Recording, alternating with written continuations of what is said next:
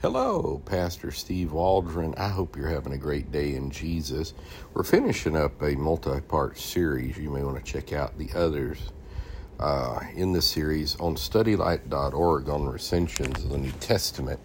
But they do have a brief thing on the Old Testament as well at the end here. And then we're going to read over some of the sources that they used, and it's things you may want to write down and order some of these, or to see if you don't read these particular languages, if you can get them in English, because they are very valuable in the history of manuscripts. And David Cloud, to my knowledge, has done the best job on this. Lawrence Vance is also absolutely unbelievable on this particular subject, off the charts, over at Vance Publications. You might check him out.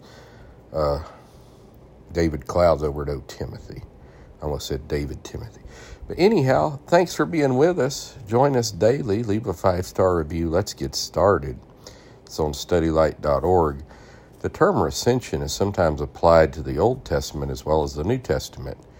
There, the materials hitherto collated all belong to one recension, viz. The Masoretic.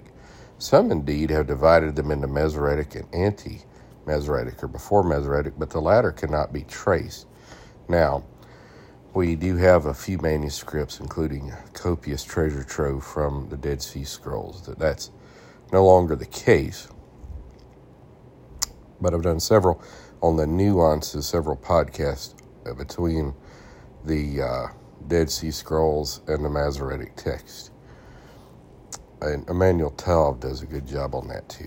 At present, we're acquainted with only one great family, though it is probable that particular revisions of parts of the Old Testament preceded the labors of the Masoretes. Now they have 3 different families that are pre-Masoretic, and that's found in Holden and Geisler's wonderful book on archaeology, which we've gone over here.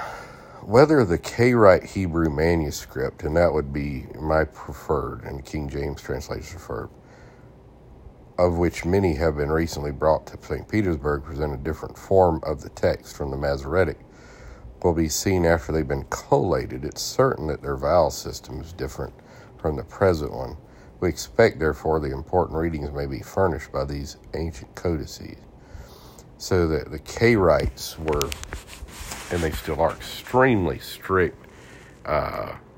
biblical literalists, and really don't go into Orthodox Judaism. And some like the Talmud, the Mishnah, they would just be biblical only. And that's the reason the King James translators really respected them. So here's a list of some of the things that it used. I have a copyright statement saying these files are public domain. But see Bingel, Introduction to Criticism of the New Testament, prefaced from his edition of the Greek New Testament. Tübingen, Brother Dan Norman, gave me that. Similar, and then it goes into several of his books, written from 1760 to 1769, 8 volumes. Michaelis, Michaelis, Introduction to the New Testament by Marsh. Griesbach, again, and you can just look up Griesbach, you know.